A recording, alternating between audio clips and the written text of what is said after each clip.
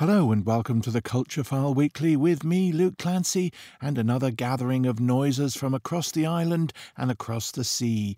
This week we spend some time in Balbriggan at a brand new concert hall with a brand new choir, and we contemplate talking on the concert stage with violinist Patrick Rafter, and Orit Gat thinks about Patrick Swayze at a feminist art exhibition at the Whitechapel Gallery in London. But we begin up the coast a bit. Last week you may have heard music from the Maynooth University Chamber Choir on Culture File, and from the reaction we had, you liked what you heard. The director of that choir, Michael Dawson, was in studio with us last week, and I mentioned then his other role is as CEO of the Irish Institute of Music and Song, and the brand new 400-seat concert hall, the Lark in Balbriggan. Well, this time we're all going back to Michael's, as Culture File's Louise McMahon arrives in Balbriggan to meet the people behind the venture. Michael T. Dawson, that's our one, and his father Michael P. Dawson, as well as Professor Joe Michael Scheiber, who's drilling singers and choral composers at the Institute of Music and Song.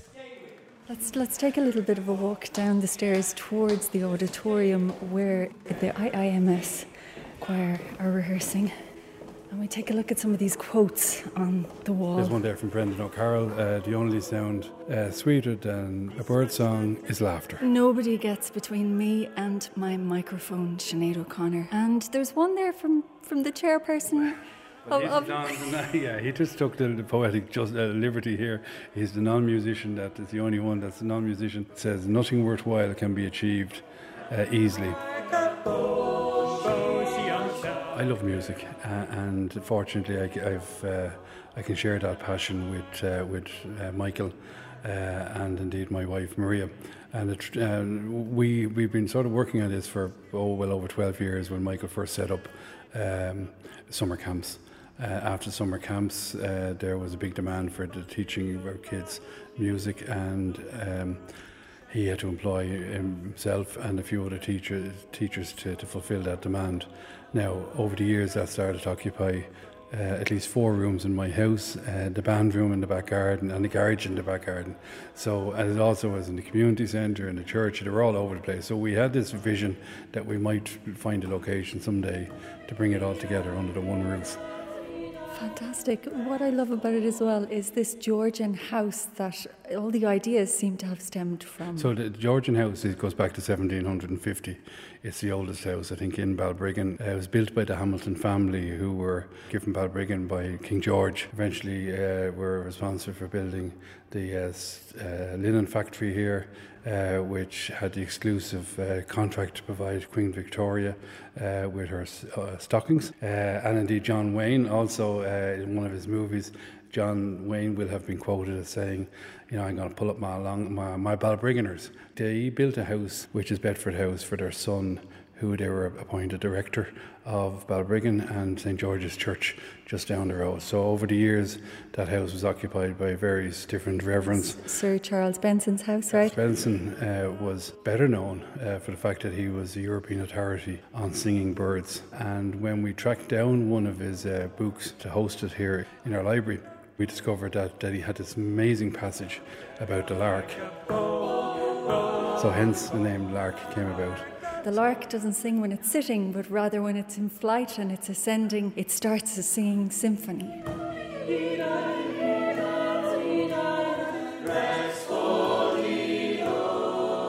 You can stand on our stage and you can whisper. You can whisper really, really low. And anyone sitting the furthest seat away can hear clearly what you're saying. And that's really great success. So we're going to do this whisper test. The stairs. At the moment, you're up at the highest point of the Lark concert hall, and I'm at the stage. If you look around, we've got specially designed acoustic paneling, and that paneling is dispersing the sound so that it travels all around in the air. Also, if you look at the ceiling and the sides, they're all angled, and those angles project the sound from the stage right up to where you are on the balcony. You want to sit? Oh. Louise is my name. Louise, good to meet you. I go by Mike. Nice to meet you, Mike. Yeah. I retired in January, but before I retired, I had decided that I was going to apply for Fulbright. I'm one of 14 Fulbrighters from the U.S. in Ireland. Michael Dawson was also a Fulbrighter from Ireland to the U.S. to work on his doctorate. And my teaching here has been fun. Conducting this ensemble, the IIMS Chamber Choir. I'm working with Michael. We're both co-conducting Cor Fingal. And then on Friday evenings, I have a conducting class made up of wonderful human beings who want to get better at the art. It's an audition to ensemble, the IIMS Chamber Choir. I think we've had 12 rehearsals, so and that's pretty good. I'm happy for what they have learned. When I leave, Michael's going to take right on over, and he's going to have a wonderful choir with people who love him deeply. In Ireland, most of the choirs sing a cappella or they sing with orchestra. 4 out of the 10 pieces that we have on this concert are with piano. So we're using Roderick Williams, who's known as a baritone primarily. We're using his piece, O Guiding Night, which is a really tough piece for us. We're 22 singers, and tonight we were 18, so a little smaller than normal. It's an important part of a choral director not only to honor the past, but to look to the future. And so in the program we're doing with IIMS, for instance, this concert has a lot of female composers. We tried to really feature some of them. And some of the works are kind of a little different. We've got Jocelyn Hagan, and we've got Elaine Hagenberg, and we've got Lucy Cook. And I've gotten to know some really fine Rona Clark and Laura Shields, and there's just this body of Irish women that are coming up, and there's some encouragement going on. Good. Give me a good solid start. Lucy Cook's piece, which is kind of a hypnotic chant where the piano is there, and there's this, it's They Are Mother, and it refers to we are all part of Mother, whether that's the earth, the skies, whatever that is, but it has this kind of, I want to call it a drone, but it says ma, ma, ma, ma, ma, ma, and then it uses some other characters in there with this trio of soloists to try and get this kind of, I would say, almost sassiness. We're finding all these manuscripts in historical records that are female, and we didn't know they were female. And why didn't we know these pieces? Because they're fabulous. And so there's a lot of that we're trying now to, okay, we've got these young people, let's make sure we do something to get them going. Get back to the joyfully laugh lines, right here. He shall not hear the bittern cry in the wild sky where he is lain, nor voices of the sweet. I taught for 50 years in the States. I taught all levels, from high school and church work all the way up through college. And in that period of time, I was very active in the role of the American Choral Directors Association. I served as president of the National Convention, or the National Association of about 20,000 choral directors in the States. It's a path where doors opened and I walked through. I always say that God has a wonderful hand in just kind of giving us a picture of what we could do. And so the groups I have conducted go from 200 symphonic community groups, which I conducted in Los Angeles, in Long Beach, where I started my career, and then also in Flagstaff, Arizona, and then finally Miami and Tampa Bay. I was flying and doing symphonic work. In your career as well, you've worked with a lot of choir conductors and composers such as Eric Whitacre. I met Eric when I think he was 19 or 20. I was doing a master class in conducting for the Western, what was then called the Western Division of ACDA. I think it was University of Nevada, Las Vegas is where Eric was at the time. And it took him a while to get through school there, I can tell you that. He found choral music, I think, late in terms of where most people, I found it early on in my career, my life. It became my passion.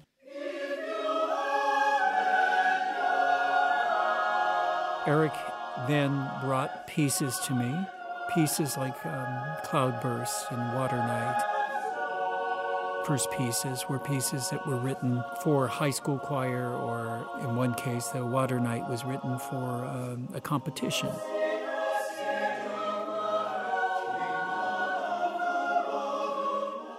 And so Eric and I struck up this relationship where he would ask me to critique some of his music, for instance, Cloudburst was a little longer, and we made some judicious cuts, and then finally it got published. And I published with, at the time, Walton Music, probably 20 or 25 of his early pieces, all the way through to maybe 2007 or so. He was just a gifted young man and imaginative. What he's done with the mass choirs that he conducts, the virtual choirs, and his interest in not just one form, but also doing things that are for strings, or reworking a piece that then becomes a band piece, so like O Magnum Mysterium or something along those lines, where he does a piece, Equus as another piece, not O Magnum Mysterium. But like many composers, they're taking a piece of music and then they reframe it or rework it for another piece. And we see that as well in Bach, and we see that as well in other music. And I've commissioned a number of pieces through Eric, Lux Rumque and 5 Hebrew love songs and those things. And I see that as one of the things that I was gifted with my college teacher. And that college teacher was always performing new music. And I think it's an important part of a choral director not only to honor the past, but to look to the future. Jocelyn Hagan is a young, brilliant female composer in the States. She has a piece on a stunning little piece. It's a miniature of the program. What you're hearing here is a piece that's a cappella, so it's without piano.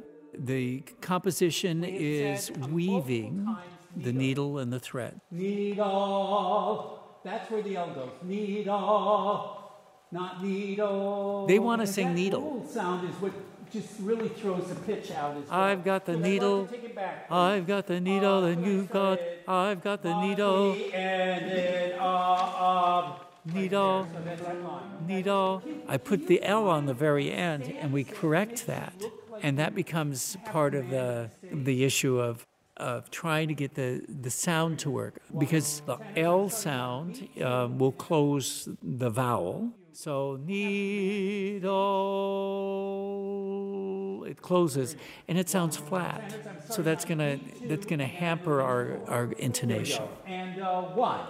But we ended up stitching them together.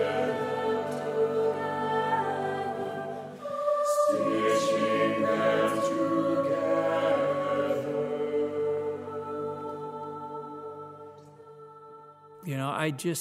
I hope the void I see of female choral composers in the catalogs of the two major publishers here will become more balanced, I guess is a nice way of putting that. I always think about impressionistic painting. Impressionistic painting, when you go up real close, you see lots of colors. But when you stand away, you see a landscape or you see flowers or whatever. And I look at that as a choral, the same idea. You have all of these colors and you don't want to impinge any of those colors. You just want to unify those colors so that the oral picture that comes out to the audience is this beautiful, warm sound that engages them, that gets them saying, hey, I really love this choir.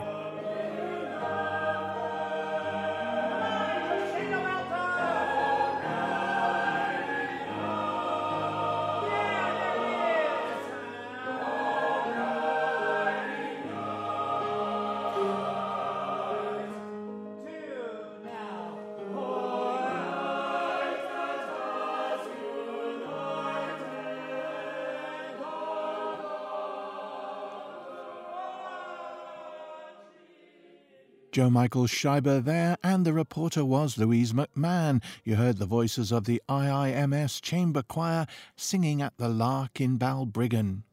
Now, 3 recent major exhibitions, Women in Revolt at Tate Britain, Rees Sisters at the Barbican Art Gallery and Ridiculous at the Nottingham Contemporary, as well as the first solo show by a woman artist at the main gallery of the RA, Marina Abramovich, suggest that art institutions in the UK are belatedly engaging with feminist practice. Part of this overdue wave, if that's what it is, might be French-born US artist Nicole Eisenman's show at London's Whitechapel Gallery, a retrospective which looks at 30 years of the artist's work. Orit Gat has been walking that show, called What Happened, from where she sends her latest voice notes. Out the window, the moon is full and bright, and the hands of the wear artist have already turned into hairy paws. It must be hard to hold the paintbrush that way, but then, what else could he do? This painting, made in 2007 and called Wear Artist, is a personal reflection by American painter Nicole Eisenman on what making art must feel like. But then, have we not all been the wear artist at some point, feeling our hands become wolf-like, cumbersome, hard to use in front of something we want dearly, something that feels hard, maybe impossible, definitely scary? Still, we try. There's a famous feminist saying that the personal is political. The personal is one way into this exhibition, Nicole Eisenman, What Happened, at the Whitechapel Gallery in London. These paintings and sculptures about art and life are what makes Eisenman's work so compelling. While they touch on global politics, they also feature herself and friends and lovers, and never look away from how these relationships happen within a society. 2 paintings from 2008 and 2009 show Eisenman and her friends, like artists Ulrika Muller and A.K. Burns, sitting in beer gardens. It's where we go to socialize, to commiserate about how the world is a messed up place, Eisenman describes. The spaces are quite dark, even though you can see the fairy lights hanging from the trees in the full-to-the-brim gardens. Many of the figures don't seem to relate to one another. They are paintings of proximity, but not intimacy. Still, they feature Eisenman in a self-portrait with her friends, because in Eisenman's painting, the messed-up place she is talking about is very populated.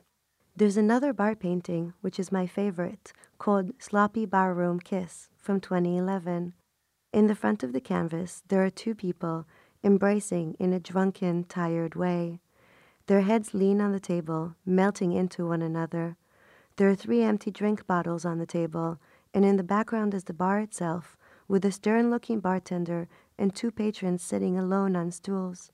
There's the sign, bar, in the window, in a bright, creamy yellow, and 1 table with 3 male customers, and then this couple, alone, in their own world. If I make it sound romantic, that's because it is. In Morning Studio, 2016, there are 2 women, one of them shirtless, entangled in an embrace on a couch. Next to them there's a milk crate with an empty tuna can used as an ashtray. In the background is a projection of a desktop with that familiar Apple Galaxy screensaver. They're lying in the light of those digital stars. It's a familiar view of the artist's studio, the crappy furniture, the milk crate used for a stand, the prominence of the computer screen, and of life distracting from work. The romance is somehow realistic. Eisenman makes work that truly draws on the day-to-day, but also reflects the politics of the day. In the penultimate room of the exhibition, this close attention Eisenman pays to people around her is directed at the politics of today. This show features a model of procession, the massive sculpture Eisenman made for the 2019 Whitney Biennial in New York. It was meant to go on the museum's huge terrace, but Eisenman, along with other artists in the biennial, threatened to pull it from the show unless Warren Kanders, who owns a chemical weapon company that produces tear gas used against protesters in the U.S., Turkey, and Palestine, among many other places, resigned from the museum's board. After he did, this work, which features a huge group of people carrying weighty objects, has become symbolic of artists' resistance. Here, it is on view next to the painting Tea Party from 2011, in which a group of preppers are sitting in a bunker. They seem totally exhausted with life, and they should really be careful with the dynamite and guns that they're handling there. There's a general sense of tragedy that envelops us sometimes when we think, or think enough, about how terrible the world we live in is. In Eisenman's work, this tragedy blends, again, with life. The show concludes with a massive reproduction of her recent painting, The Abolitionists in the Park. It shows a group of people, including some of Eisenman's friends, in front of City Hall in New York City. They are occupying the park as a coalition of activists associated with the Black Lives Matter movement and the call to defund the New York City Police Department. It's the perfect conclusion to an exhibition called What Happened, another example of Eisenman's special mix of the personal, her friends, her city, her lifetime, with the historical political context. The two are always intertwined.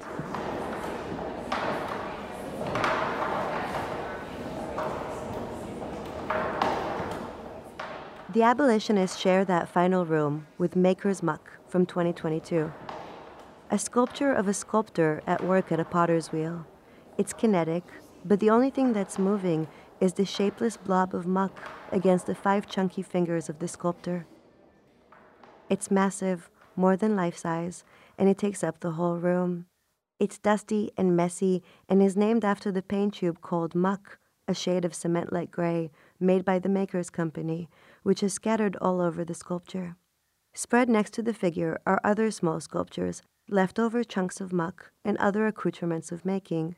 It's funny and charming, and it touches on the ridiculous that there's a large motor in there just for the wheel to turn and make this haunting, clunky noise as the muck touches the fingers, to be honest, more like 5 thumbs, of this massive sculpture working on its sculpture.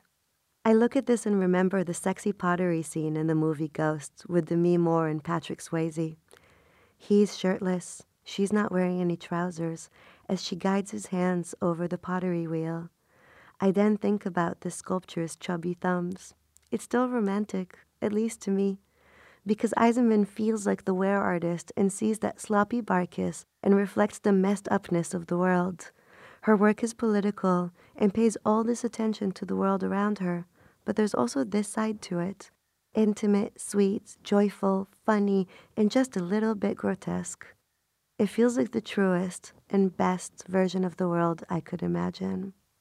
Orit Gat there, and Nicole Eisenman, What Happened runs at Whitechapel Gallery until January 14th. And finally this time on Culture File, Vivaldi's 4 Seasons. Don't you love 'em?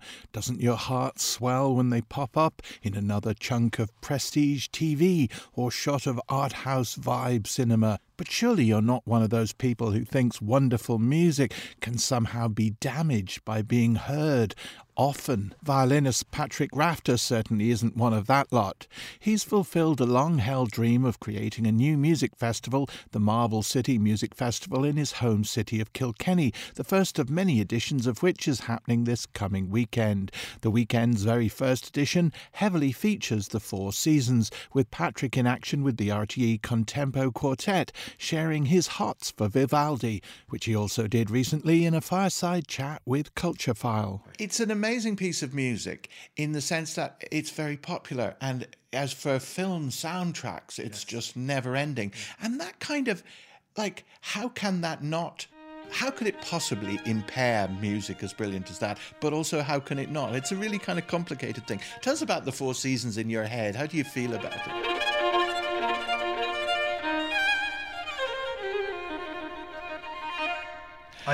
I just feel that they're amazing works. They're one of the works that I first heard Nigel Kennedy play, and it was just incredible listening to him because it brought so much joy to him. You could see he was smiling his head off on stage, smiling, laughing, engaging with the musicians, because there's so much chamber music between the soloist and, you know, like the trills of the birds in spring. It's really, really cool.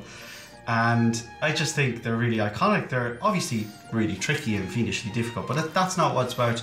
I think it's just about this incredible connection with nature. To me, it's that perfect Venn diagram intersection between reaching everybody in the world. Everybody in the world can really adore these pieces, be involved, regardless if you know a violin from a clarinet to a double bass. It doesn't make a difference. These pieces you can really get your teeth stuck into. That's the first thing.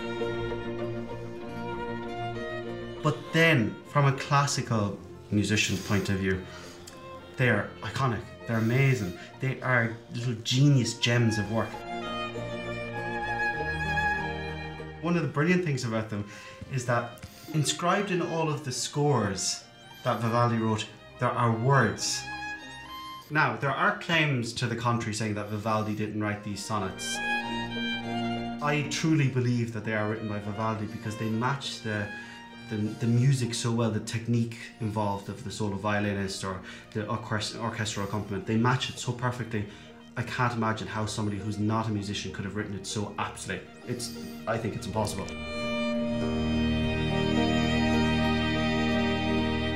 I'm going to read you out a few of them. Okay, but my favourite ones. What language are they in? Would they have been in some Venetian dialect to begin with? I have the English version here, which I think will suit us the best. So, the famous one, I'll go with Spring, and it starts with this. So you can imagine the dun dun dun da da dun da da da da da da da. Of course, the one that everybody knows. And when I'm reading my music, I have this written above it. Springtime is upon us. And then, there's the sections that comes later with the three violins going like all these trills and things. And it says, the birds celebrate her return with festive song. And then you go away, and then there's a and it's like really loud and heavy strings, and it's thunderstorms. Those heralds of spring roar, casting their dark mantle over heaven. And it goes back to the birds, and it says above this part, they die away to silence, and the birds take up their charming songs once more.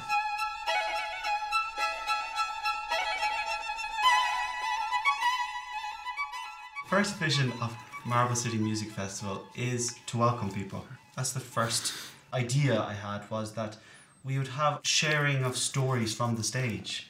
Sometimes people are quite shy about that, as though it's not a real concert if you actually explain anything or say I'm about to play. All of that seems to be, somewhat frowned upon. There is, for some reason, I think it's a traditional thing in classical music that people very often don't speak. But there are traditions that are brilliant, and there are some traditions that aren't so great, and we know that from history. There are some traditions that should be kept and upheld because they serve a brilliant purpose. But I think that the need that people have for classical music in 2023 is connection, is communication, is that support, and is that joy and incredible inspiration that classical music provides. And so for me, there are traditions to be held and some not to be held, and I don't appreciate and I don't see from experience the value of being a chatter on stage, talking to people and seeing the effect my story has on people and how it's broken down any barrier there. That's an amazing thing. And so I want it to be one of the principal themes of the festival, is that communication, that physical talking with the audience and obviously sharing through their music.